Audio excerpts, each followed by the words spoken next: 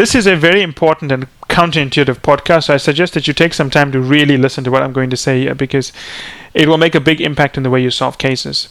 Let me give you an example of the kind of situation I'm going to talk about, and why this. Then I'll explain why the situation is important in the lesson years, right?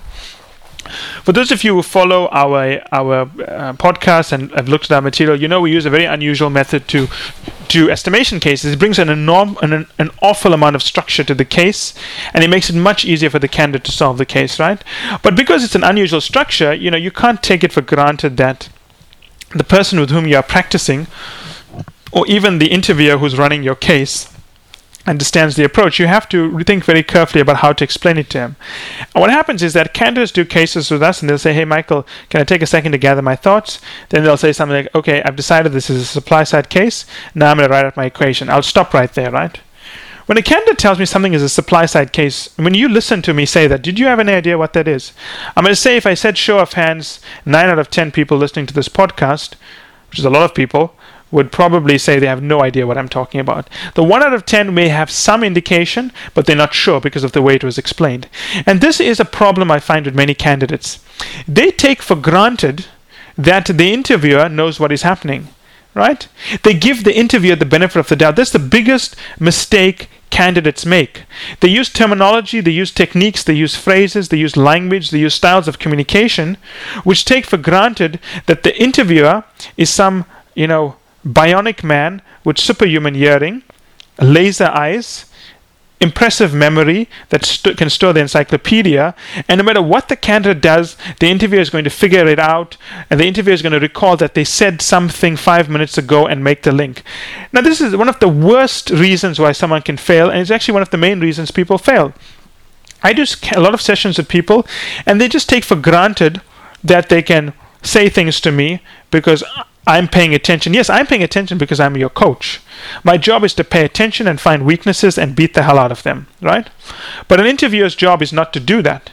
The interviewer's job is not there to pay attention to see the links you are trying to make, rather incorrectly. The interviewer's job is to see what you are trying to deliver and to see if it cuts it. And if it doesn't cut it, then they'll cut you.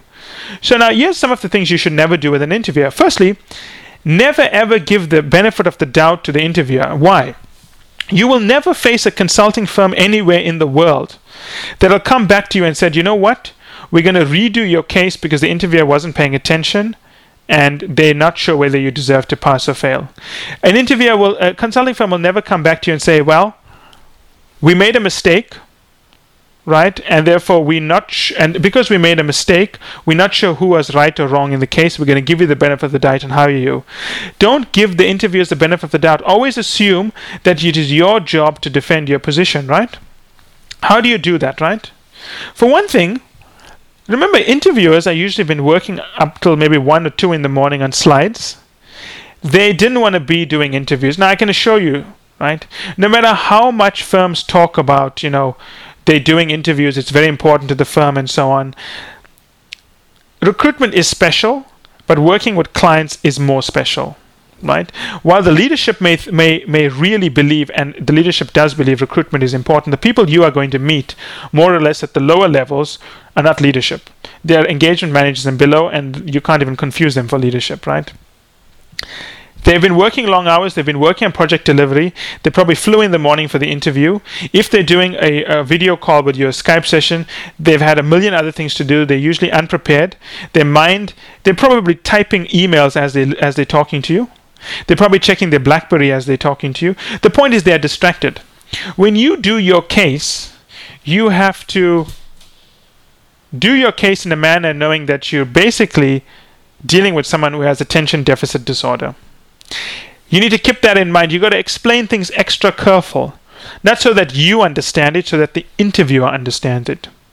You have to explain things in such a way knowing full well that the person may be tired and fatigued and is not paying as much attention as you.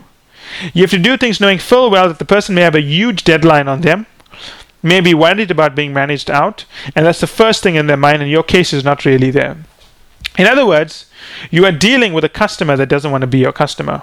How do you deal with a customer that doesn't want to be your customer? You don't just throw off your standard sales pitch, right? You have to bring something special to the game, which means not taking for granted that you are just there to show your best. You're not just there to show your best. You're there to show your best with a customer that doesn't want to see what you want to show and is not willing to pay attention. You have to apply this mindset when you go in and do cases. Unless you apply this mindset, you will always struggle with case interviews. And a lot of candidates go in and they'll talk through their cases and they'll say, I did a good job. I spoke relatively well. If you spoke relatively well, then you spoke really badly. If you spoke very well, then you spoke okay, because it doesn't matter how well you spoke in a case. It matters how much the interviewer is paying attention to. And if you just explain things well for someone who's paying attention, then you've obviously explained things less well for someone who's not paying attention, right? And I think this is an important lesson. When people go into interviews, they give the benefit of the doubt to the interviewer. Never ever do that. Never give the benefit of the doubt to the interviewer. If you're not sure if someone understood something, explain it. Right? And when I say explain it, again, I don't mean talking forever. I mean explaining it better, which can always mean speaking for less, but in a more concise and a more clear way. So again, a short podcast, but a really important podcast, right? And I want you to really think about how you can apply this thinking in a case interview or case preparation. Do not give the interviewer the benefit of the doubt. If you're using terminology or phrases or techniques that assumes the interviewer knows certain things or understands what you're saying, you should always confirm that. Or you are at risk of being failed because you didn't try enough to deal with someone who's not fully attentive or fully vested in what you are trying to do. And that's normal. Your job is to stand out, right? And you stand out in two ways. One, by being smart, witty, having a good conversation, but also communicating a topic that they've heard 15,000 times in a better way. So imagine that, let me put this in a different way to you, right? Imagine there is a show that you love. It's an old show, right? Like Friends, for example. I think most people like Friends, the NBC hit. And imagine, because you like Friends, you've watched each episode over 1,000 times, right?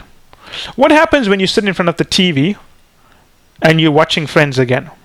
Well, you create the impression that, well, because I've watched Friends before, I don't have to pay as much attention. And because I don't have to pay much attention, I can do other things. I can multitask, talk on the phone, play on my laptop, and so on. So you miss certain key things, right? Now, that kind of thinking applies from the interviewer side as well. Remember, the interviewer is most likely giving you a case they've given many other people, right? And because they've gone through this case so many times, they're basically trying to rush through the case. You need to understand that you need to bring a fresh perspective on the case. You can't make the case boring. The same thing with the candidate who's interviewing. The candidate's been through so many mock interviews that they sometimes take for granted some key step needs to be explained better. They just sort of zip through it. Never do that. Whenever you sit in front of a new person doing a new interview, take nothing for granted. Each thing is a new game. You got to play it from your heart. As always, I'll be happy to comment on this, but I thought that this short reminder would be helpful to most candidates.